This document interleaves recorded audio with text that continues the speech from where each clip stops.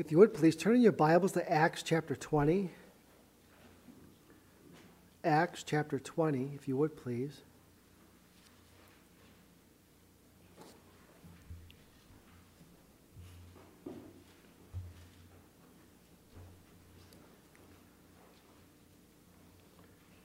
Acts is the first book of the Bible after the New Testament. After Matthew, Mark, Luke, and John. After the four Gospels, I mean.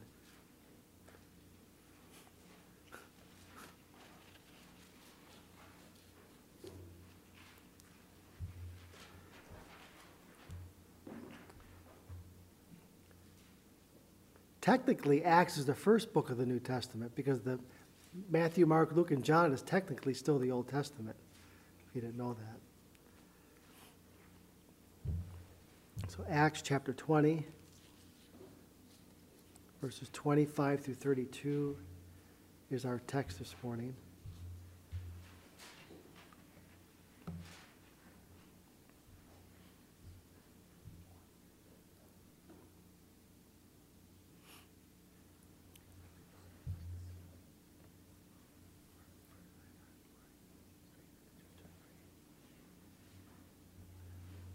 The word of the Lord.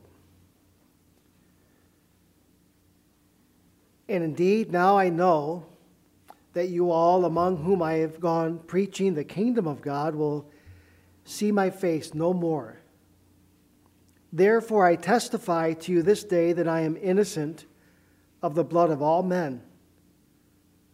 For I have not shunned to declare to you the whole counsel of God. Therefore take heed to yourselves and to all the flock, among which the Holy Spirit has made you overseers, to shepherd the church of God, which he purchased with his own blood. For I know this, that after my departure savage wolves will come in among you, not sparing the flock. Also from among yourselves men will rise up, speaking perverse things, to draw away the disciples after themselves. Therefore watch, and remember that for 3 years I did not cease to warn everyone night and day with tears. So now, brethren, I commend you to God and to the word of his grace, which is able to build you up and give you an inheritance among all those who are sanctified. The word of the Lord. Let us pray. Heavenly Father, we thank you for your word. We thank you for its clarity. We thank you for its authority. We thank you for its instruction. Father, we pray that you would be pleased to bless our time together this morning, that you would be so honored with the worship that is offered to you this day. Holy Spirit, we pray that you would help us to set our full attention upon all that you have prepared for us this morning. And Lord Jesus, I pray that you would be so pleased with thy servant's work to bless it for your honor and glory and for the church's good. And as always, we pray that if there be anyone here this morning who has not yet begun to believe in you, Lord, they have not yet embraced you as their one and only Lord of their life and Savior from sin. We pray that you would look to the Father, interceding on their behalf, asking the Father to draw them unto himself through saving faith in you, washing them, cleansing them, forgiving them of all their sin, enabling them, making them a son or daughter in Jesus Christ. In your name we pray. Amen. Beloved, last week we continued our mini-series on the three God-ordained institutions. Those three institutions being the church government, the family government, and the civil government. As we've noted, these three are the only institutions ordained by the Lord God Almighty. All other institutions have their origin in man. And again, it's worth noting, of all people on the face of this planet, God's people, the members of the body of Christ, the church ought to be able to enumerate these three institutions that God has so graciously ordained and brought into existence with great ease. Knowing the names of these three divinely ordained institutions is important, because how can we as God's people properly, forthrightly uphold and defend them if we do not know what they are? We must never forget, beloved, that the enemy is diligently working toward their fall and destruction. The enemy and his cohorts are working nonstop, and his cohorts are working nonstop 24/7, strategizing how to bring about their utter destruction. Ever since the fall of man, there have been those working on behalf of Satan, seeking to do away with God's good and perfect and acceptable will. And again, the church government is God's good and perfect and acceptable will. The family government, the nuclear family, father, mother, son, daughter, is God's good and perfect and acceptable will. The civil government is God's good and perfect and acceptable will. These three alone God has brought into existence. He has ordained and brought into existence because they are His good and perfect and acceptable will. And it is because it is His good and perfect and acceptable will, these three, so many today, are seeking their downfall. If we're going to, as we noted already, possess a biblical worldview, well, what is a biblical worldview? A biblical worldview is viewing the world through the lens of Holy Scripture, looking at the world based upon what the Scripture says about the world. If we're going to possess a biblical worldview, when we are viewing the world through the lens of Holy Scripture, as we noted already before, we will eventually arrive to the understanding that those three God-ordained institutions are truly indeed God-ordained. The attempt to see these three destroyed are not new, as we already noted. Since the fall, there have been those working toward perverting and ultimately destroying the church, the family, and the governments. We started our consideration of this mini-series with a biblical teaching on marriage and divorce. Well, what does the Bible say about marriage and divorce? We considered the Holy Scriptures teaching on marriage and divorce because without marriage, the nuclear family simply would not exist. The family government would not be in existence. The two passages of Holy Scripture that we considered for our biblical understanding of marriage and divorce are Matthew 19, 1 through 12, and 1 Corinthians chapter 7. As previously noted, the Pharisees of Jesus' day, they based their teaching on marriage and divorce based on Deuteronomy 24, 1 through 4, when they should have based their teaching on Genesis 1 through 2.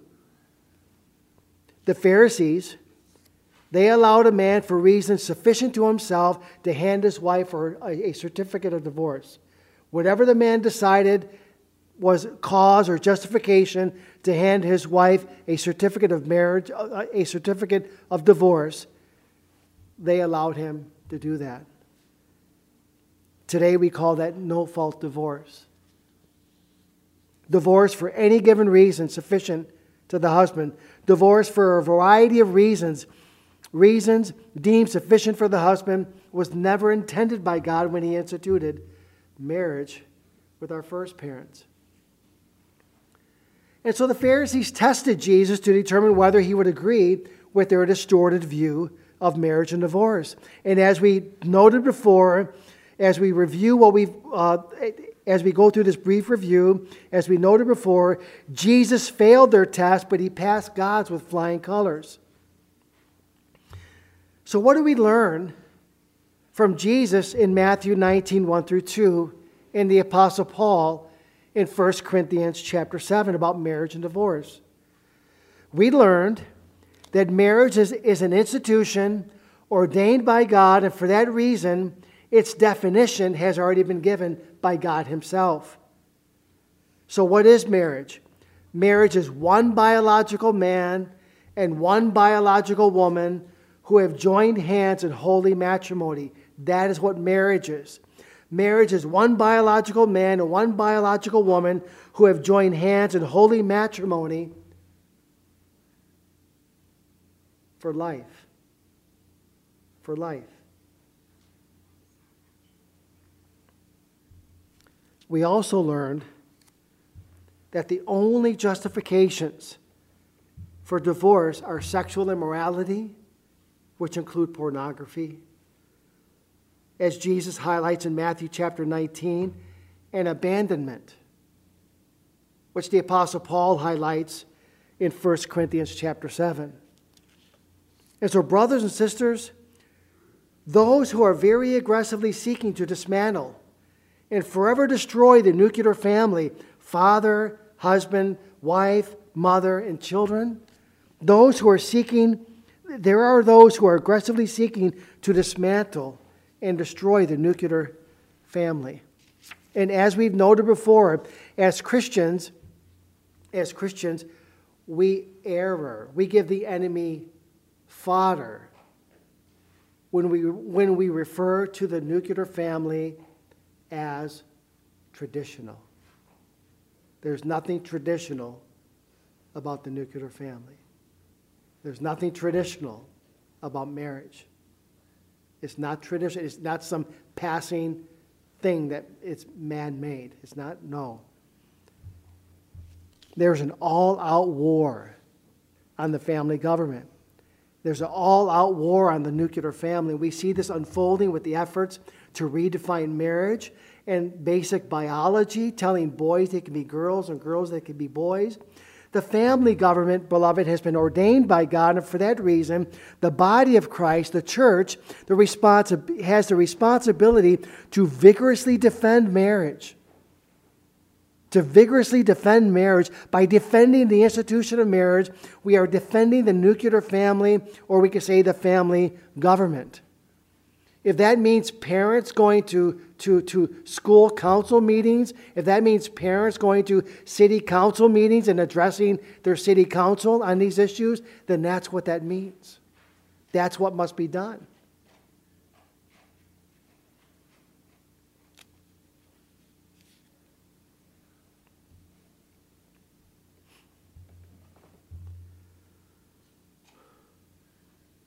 The Apostle Paul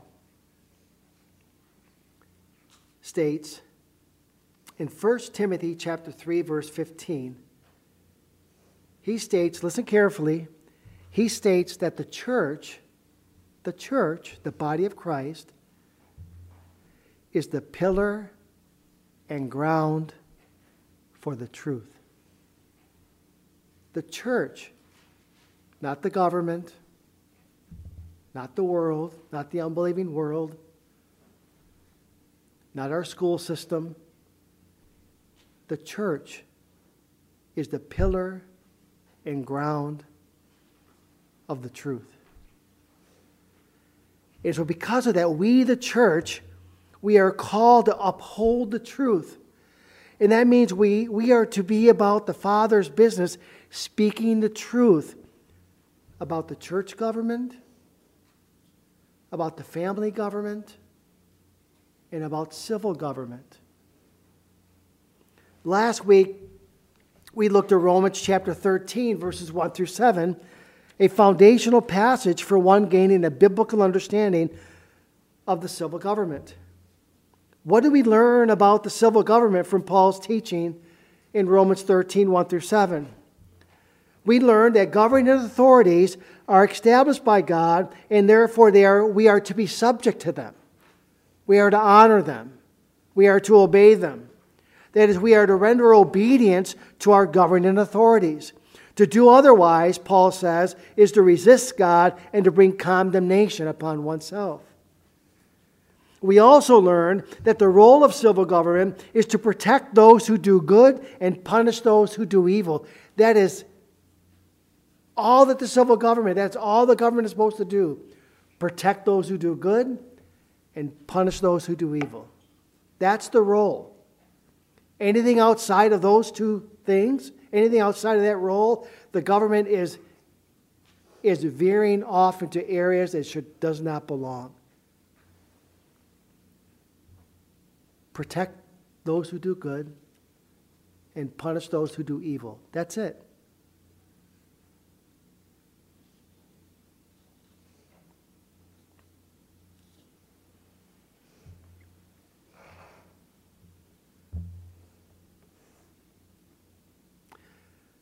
We learned that we are to pay taxes to our government so that they can be equipped to do what God has called them to do, so that they could have the means to protect those who do good and to punish those who do evil. And we also learned during our time together last week that there are those occasions when civil disobedience is inappropriate. There are those occasions when civil disobedience is appropriate. Now, one might be saying, Pastor Wayne, that sounds pretty radical. I mean, what do you mean civil disobedience? Where do we find civil disobedience in Scripture, Pastor? Where do we find that? Beloved, in the book of Acts we find the Lord's disciples, the early church, confronted with their governing authorities not to preach the gospel. The disciples said that they would rather obey God than man.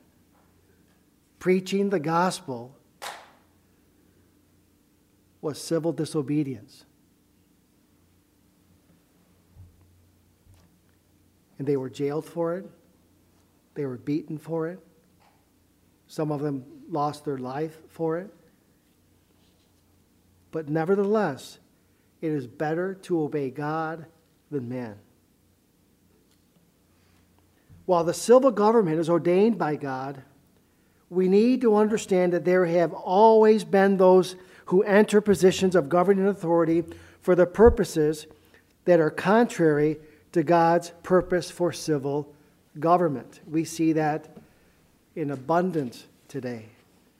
There always have been those, and so long as we are waiting for Christ's return, there will be men and women in positions of governing authority who do not desire to see God's good and perfect and acceptable will accomplished through the civil government.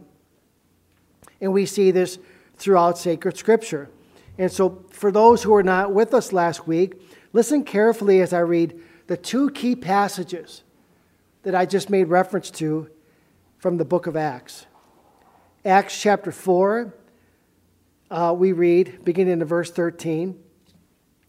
Now when they saw the boldness of Peter and John and perceived that they were uneducated and untrained men, they marveled.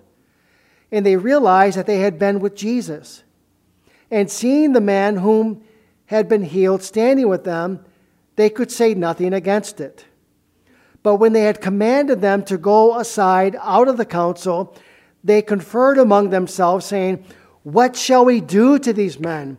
For indeed that a notable miracle has been done through them is evident to all who dwell in Jerusalem, and we cannot deny it. But so that it spreads no further among the people, let us severely threaten them, that from now on they speak to no man in this name." So they called them and commanded them not to speak at all, nor teach in the name of Jesus. But Peter and John answered and said to them, "Whether it is right in the sight of God to listen to you or more, to listen to you more than to God, you judge. For we cannot but speak the things which we have seen and heard." So when they had further threatened them, they let them go, finding no way of punishing them because of the people, since they all glorified God for what had been done. For the man was over 40 years old on whom the miracle of healing had performed. And then we read in Acts chapter 5, verse 26 through 32, then the captain went with the officers and brought them without violence, for they had feared the people, lest they should be stoned. And when they had brought them, they set them before the council. This is the disciples governing in authority before the council. And the high priest asked them, saying, did we not strictly command you not to teach in this name? And look, you have filled Jerusalem with your doctrine and intend to bring this man's blood on us. But Peter and the other apostles answered and said, we ought to obey God rather than men. The God of our fathers raised up Jesus, whom you murdered by hanging on a tree. Him God has exalted to his right hand to be Prince and Savior, to give repentance to Israel and forgiveness of sins. And we are his witnesses to these things, and so also is the Holy Spirit, whom God has given to those who obey him.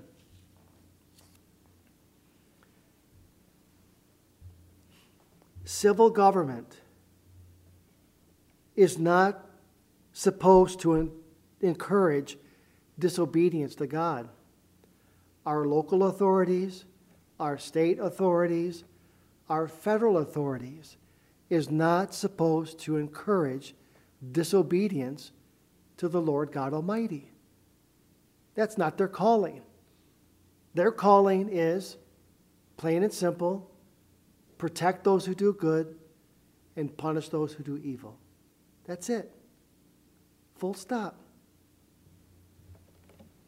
God calls us to obey the civil government so long as it is fulfilling its God-given responsibility. That's it. Again, as we appropriately noted last week, when the civil government takes upon itself anything more than its two God-given responsibilities, it is veering or moving into areas that God never intended it to move in. And again, as we noted before, the only reason, brothers and sisters, let's make this clear, the only reasons that we should ever find ourselves at odds with the government, the only reason is our obedience to the Word of God. That is the only reason, is our obedience to the Word of God. Walking faithfully with the Lord and Savior Jesus Christ is the only reason why we should ever find ourselves at odds with the government, with our civil government. It is not called to legislate morality. It is not called to redefine marriage. It is not called to redefine human biology. The civil government is not called by God to go to war with the nuclear family. It is not called to micromanage people's lives. It is not called to lord over the church. In fact, one of the things that was tremendously highlighted, beloved, during the pandemic, during the COVID pandemic, a lot of people did not have a proper understanding of the role of government and church. They really believed, they really thought that the government or the state government has authority over the local church. And it doesn't. The government doesn't have any authority at all over the body of Christ. It can suggest, as it did, certain things, but it cannot order, it cannot instruct, it doesn't have any authority over the local church. We need to understand that. And the Lord God Almighty set it up that way. The civil government is not called to persecute Christians and is not called to silence the church. It is not called by God to prevent the church from preaching the gospel and teaching the whole counsel of God. Once again, The only God-given authority the civil government has is protecting those who do good and punishing those who do evil. So while we are called by the Lord God Almighty to submit ourselves to the civil government, it is always better to obey God rather than men who do not want to see God's people doing His good and perfect and acceptable will.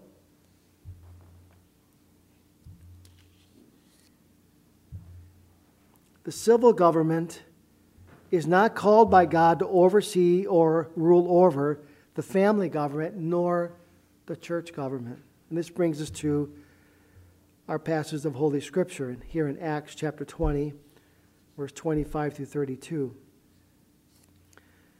Beloved, there are those today who are not only looking to dismantle, to redefine, to destroy the family government and the civil government, but there are those who are likewise attempting to redefine or destroy or dismantle the church government as God intended it to be. Let us look to our passage here in Acts 20, verse 25 through 32, and we'll read it together, and then we'll look to the Lord once again in prayer. Acts chapter 20, verses 25 through 32. The word of the Lord. And indeed, now I know that you all, among whom I have gone preaching the kingdom of God, will see my face no more. Therefore I testify to you this day that I am innocent of the blood of all men. For I have not shunned to declare to you the whole counsel of God. Therefore take heed to yourselves and to all the flock, among which the Holy Spirit has made you overseers to shepherd the church of God, which He has purchased with His own blood. For I know this, that after my departure savage wolves will come in among you, not sparing the flock. Also from among yourselves men will rise up, speaking perverse things, to draw away the disciples after themselves. Therefore watch, and remember that for 3 years I did not cease to warn everyone night and day with tears. So now, brethren, I commend you to God and to the word of His grace, which is able to build you up and give you an inheritance among all those who are sanctified. Let us pray. Heavenly Father, we pray that you would be with us. We know that you are with us this morning. Father, we pray that your good and perfect and acceptable will would be accomplished. We pray that the worship offered to you this day would be pleasing to you. And we pray that there be anyone here or listening to this message who has not yet begun to believe in the Lord Jesus Christ. They have not yet placed their faith, trust in the redemptive work of our Lord and Savior, Jesus Christ. We pray that you would be so merciful in granting them saving faith, enabling them to embrace Jesus Christ as their one and only Lord and Savior, in whose name we live and move and have our being. Again, and indeed, now I know that you all, among whom I have gone preaching the kingdom of God, will see my face no more. Therefore, I testify to you this day that I am innocent of the blood of all men. For I have not shunned to declare to you the whole counsel of God. Therefore take heed to yourselves and to all the flock, among which the Holy Spirit has made you overseers, to shepherd the church of God, which He purchased with His own blood. For I know this, that after my departure savage wolves will come in among you, not sparing the flock.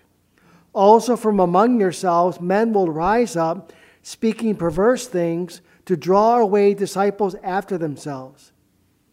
Therefore watch, and remember that for 3 years I did not cease to warn everyone night and day with tears.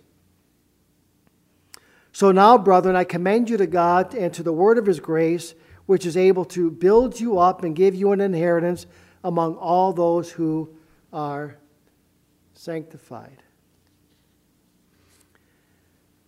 Here we find the Apostle Paul having his last face-to-face with the Ephesian elders. This will be the last time that they will see each other face-to-face. And so we can imagine Paul looking each of them in the eye and saying, "Indeed, I know that you all, among whom I have gone preaching the kingdom of God, you will see my face no more.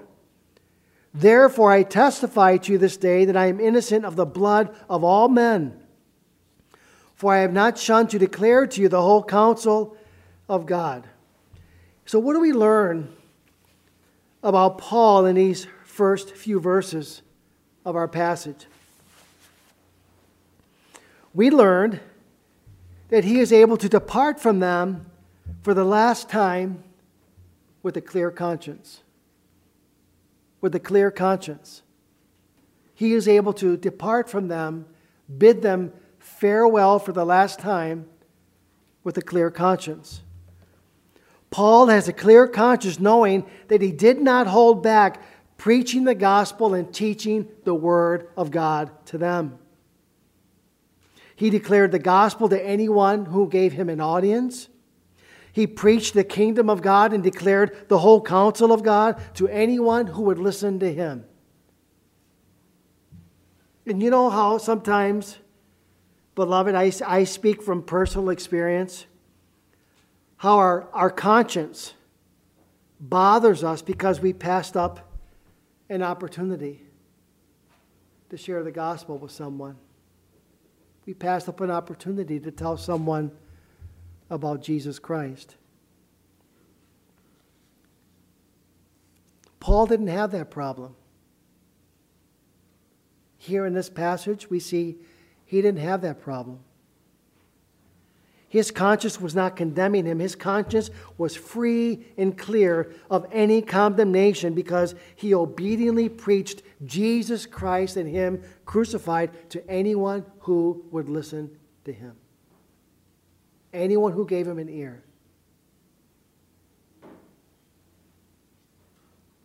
He has a clear conscience because he did not hold back the whole counsel of God. And for that reason, he understood that he could depart from the Ephesian elders with a clear conscience, knowing that he is innocent of the blood of all men. That he is innocent of the blood of all men. That he isn't guilty of holding back the gospel from anyone. If anyone in whom he spoke to rejected the gospel, the responsibility now lies upon their souls, not his. He declared the gospel. He taught the whole counsel of God to them. Read with me, if you would, beginning with verse 25. Here Paul writes, or he says, "Therefore take heed to yourselves and to all the flock, among which the Holy Spirit has made you overseers, to shepherd the church of God which he purchased with his own blood. For I know this, that after my departure savage wolves will come in among you, not sparing the flock. Also from among yourselves men will rise up speaking perverse things to draw away the disciples after themselves. Therefore watch and remember that for 3 years I did not cease to warn everyone night and day with tears." The Ephesian elders would no longer have Paul to assist them with shepherding the flock which the Holy Spirit entrusted to their care.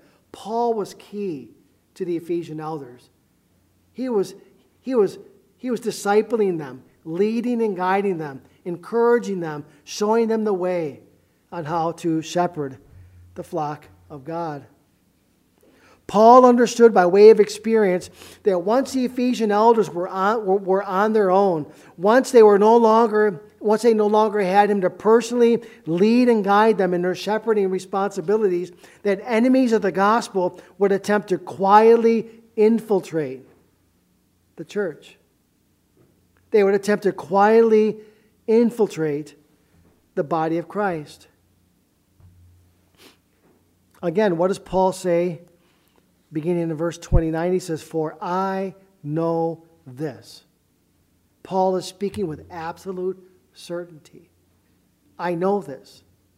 This is going to happen. I know this, that after my departure, savage wolves will come in among you, not sparing the flock. Also from among yourselves, men will rise up, speaking perverse things, to draw away disciples after themselves. Therefore, watch and remember that for 3 years I did not cease to warn everyone, night and day, with tears. Paul is speaking from personal experience. Beloved, the pastoral ministry is not to be taken lightly. It is to be taken very seriously. The elders, which make up the church government, are to be on guard for both themselves and the flock which the Holy Spirit has entrusted to their care. So what do we learn when we observe? What do we learn when we observe wolves in the wilderness? Actual wolves. What do we learn when we observe wolves? We learn that they are very smart. We learn that they are very sharp. We learn that they have nearly perfected their art of seek and destroy of their enemy. The savage wolves Paul is referring to here in this passage, they're very sharp, they're very smart, and they've nearly protected the art of seek, infiltrate, and destroy. They are very well versed in infiltrating the local church. They are very good at with strategically moving among the flock, eventually finding their way into positions of authority within the church government. Again, the church government is called to protect the flock of God by being on guard, watching out for savage wolves. The God-given role of the church government, the role of the elders, the pastor's role, is to shepherd and protect the flock of God from savage wolves.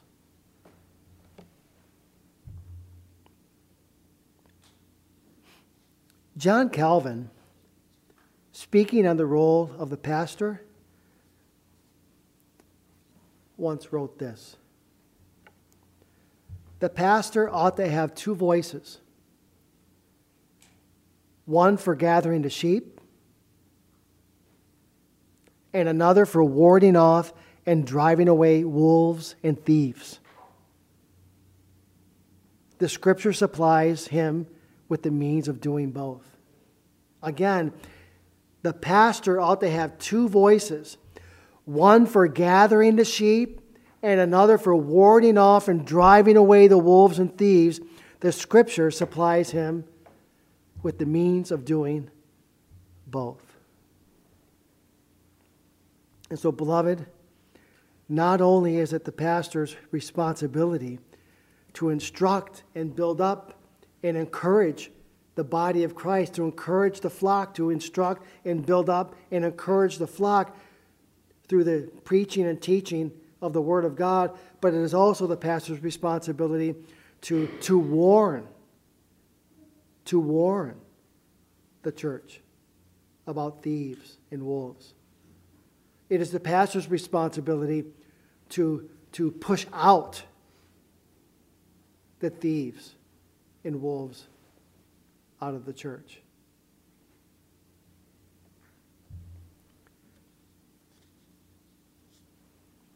What else do we see about the church government here in Paul's exhortation to the Ephesian elders? Again, verses 29 through 31. What other observation can we make here? "For I know this, that after my departure, savage wolves will come in among you, not sparing the flock. Also from among yourselves men will rise up, speaking perverse things to draw away the disciples after themselves. Therefore watch and remember, for 3 years I did not cease to warn everyone night and day with tears. Beloved, the church government is to be made up of men. It is to be made up of men. Again, notice what he says. He says, verse 29, for I know this, that after my departure, savage wolves will come in, and this is important, among you, not sparing the flock, and also from among yourselves. He says what? From among yourselves, men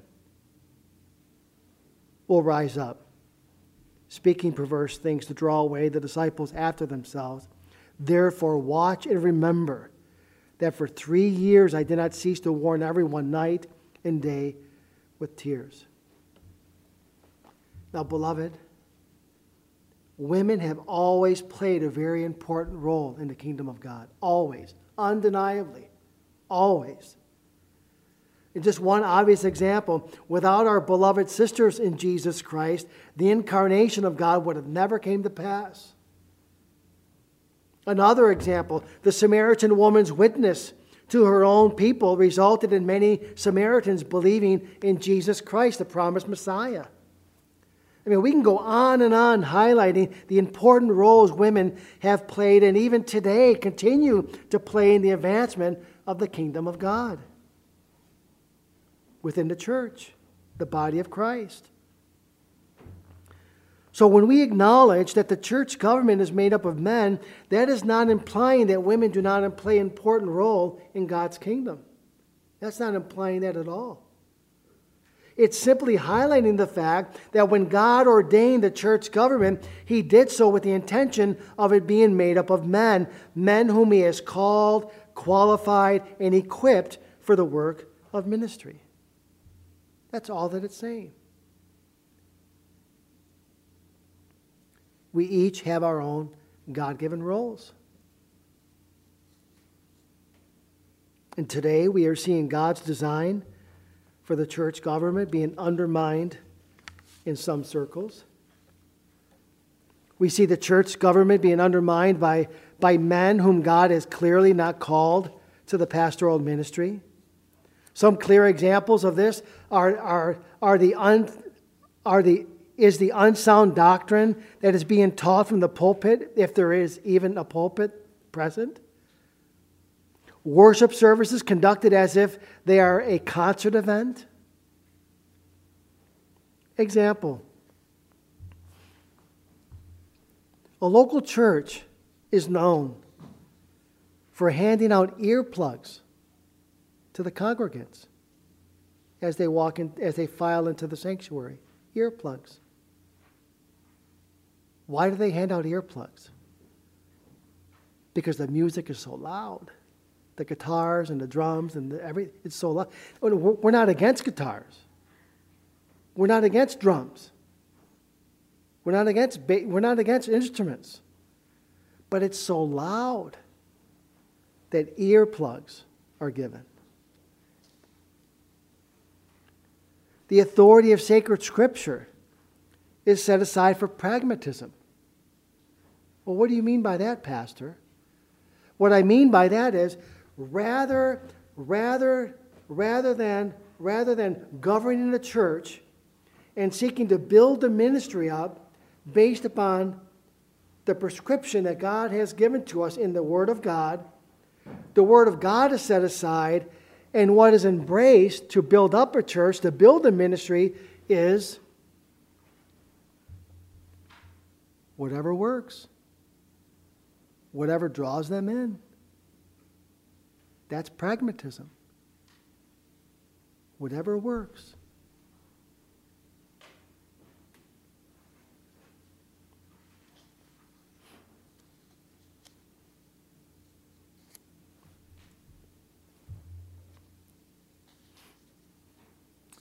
Beloved, God is to be worshipped in accordance with how he has directed his people to worship him. He is to be worshiped in an accordance with the direction that he has given his people to worship him. Yes, God has said, I will be worshiped in this manner. This is the way you are to worship me.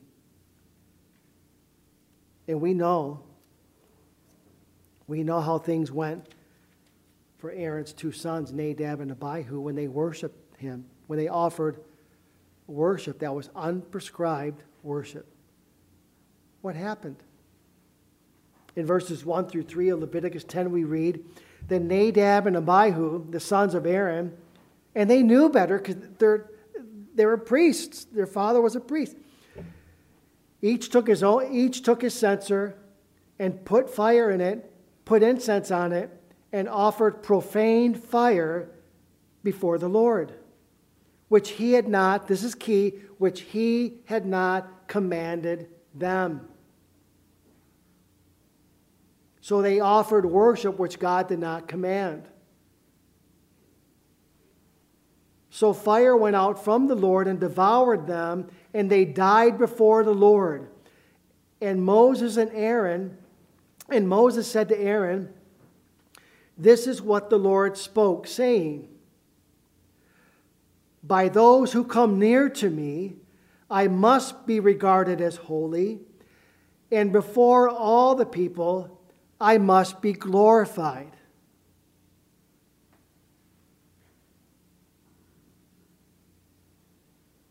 So Aaron held his peace. Aaron had nothing to say.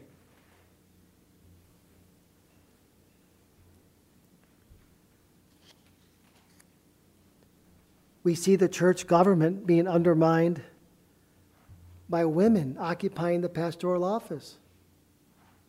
It's unfortunate.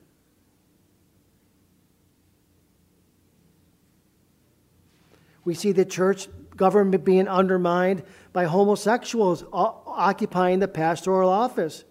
And we are starting, beloved, to see more and more often today the church government being undermined by men pretending to be women and women pretending to be men, seeking to occupy, and in some instances are occupying,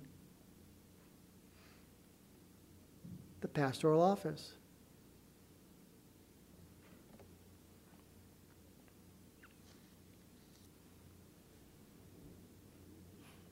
Beloved, today we are witnessing the church government being assailed, being attacked.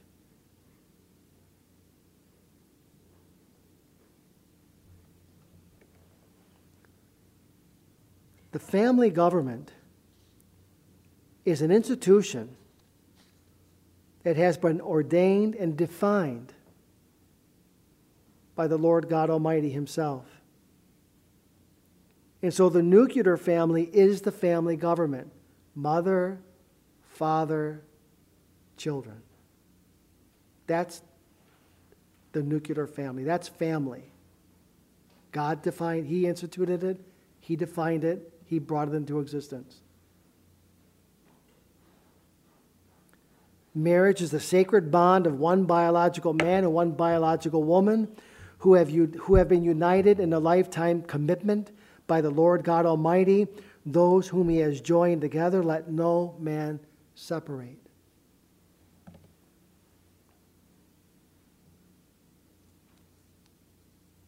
Any other union that we're speaking, any other union that is happening outside of God's defined definition of marriage, as Christians, we ought not to be partaking in that ceremony. Our attendance we should not be attending. We should not be giving our blessings. We should not share we should not share the gospel with them, share our disapproval of what's happening, and then attend. We shouldn't do that. We share that. Remember, the church is what? The buttress and foundation of the truth. We are to be truth tellers. And so we tell the truth. We share the truth. We share the gospel. This is why I can't attend. This is why I can't approve. Because God disapproves of it.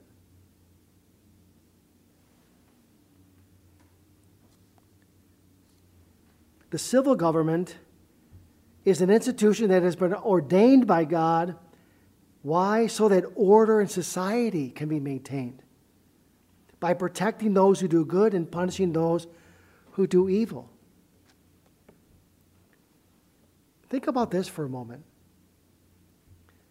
In Romans chapter 1, the Apostle Paul speaks about idolatry, and he speaks about how God is handing men and women over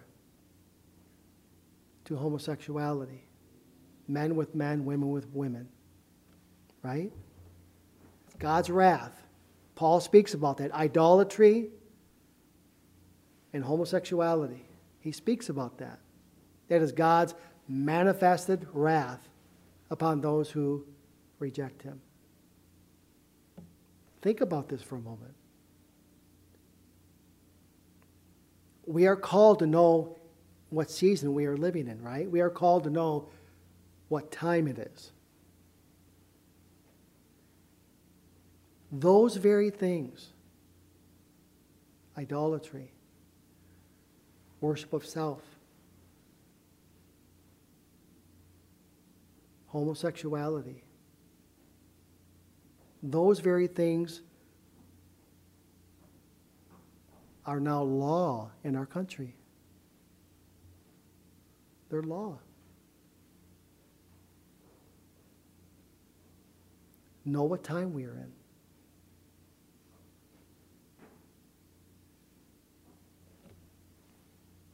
Again, as I stated, the only reason that God's people, you and I, the body of Christ, will ever find itself, herself, ourselves at odds with the government is by walking faithfully with the Lord and Savior, Jesus Christ.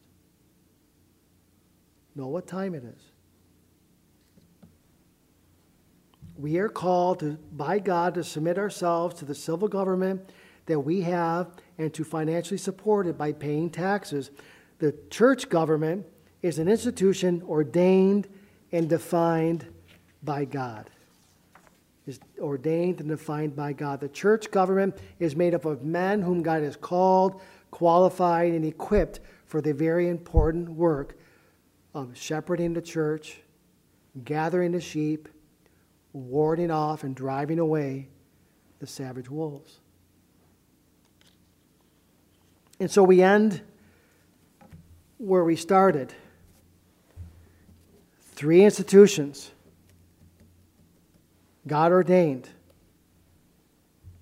The church government, the family government, and the civil government. These 3 alone have been given to us by God himself. These 3 alone, many today are seeking to destroy. And these 3, God's people, you and I, the body of Christ, need to fervently defend. We need to fervently defend them. And indeed, now I know that you all among whom I have gone preaching the kingdom of God will see my face no more. Therefore I testify to you this day that I am innocent of the blood of all men. For I have not shunned to declare to you the whole counsel of God.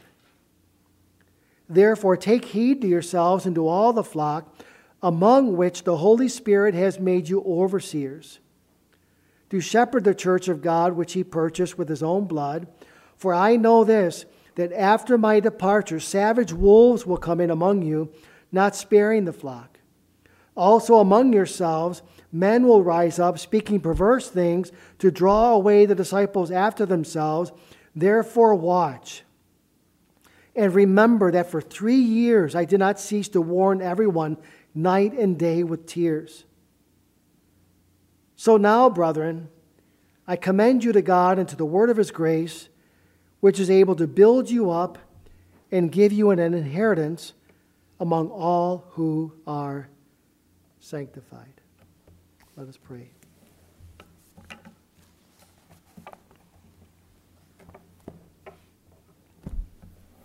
Heavenly Father, we thank you for your goodness. We thank you for your faithfulness. We thank you for your wonderful gift of your Son, the Lord and Savior, Jesus Christ. Heavenly Father, help us to always be reminded, help us to be mindful of the day and age in which we are living. Help us to be mindful of the challenges that we face. And help us to be faithful. Help us to be found faithfully walking in obedience with you, with our beloved Lord and Savior, Jesus Christ. Obeying you and leaving the results to you. Trusting in your goodness and your sovereignty. Trusting in the promise of Romans 8:28 that you work all things together for our good and your glory. In your holy name we pray. Amen.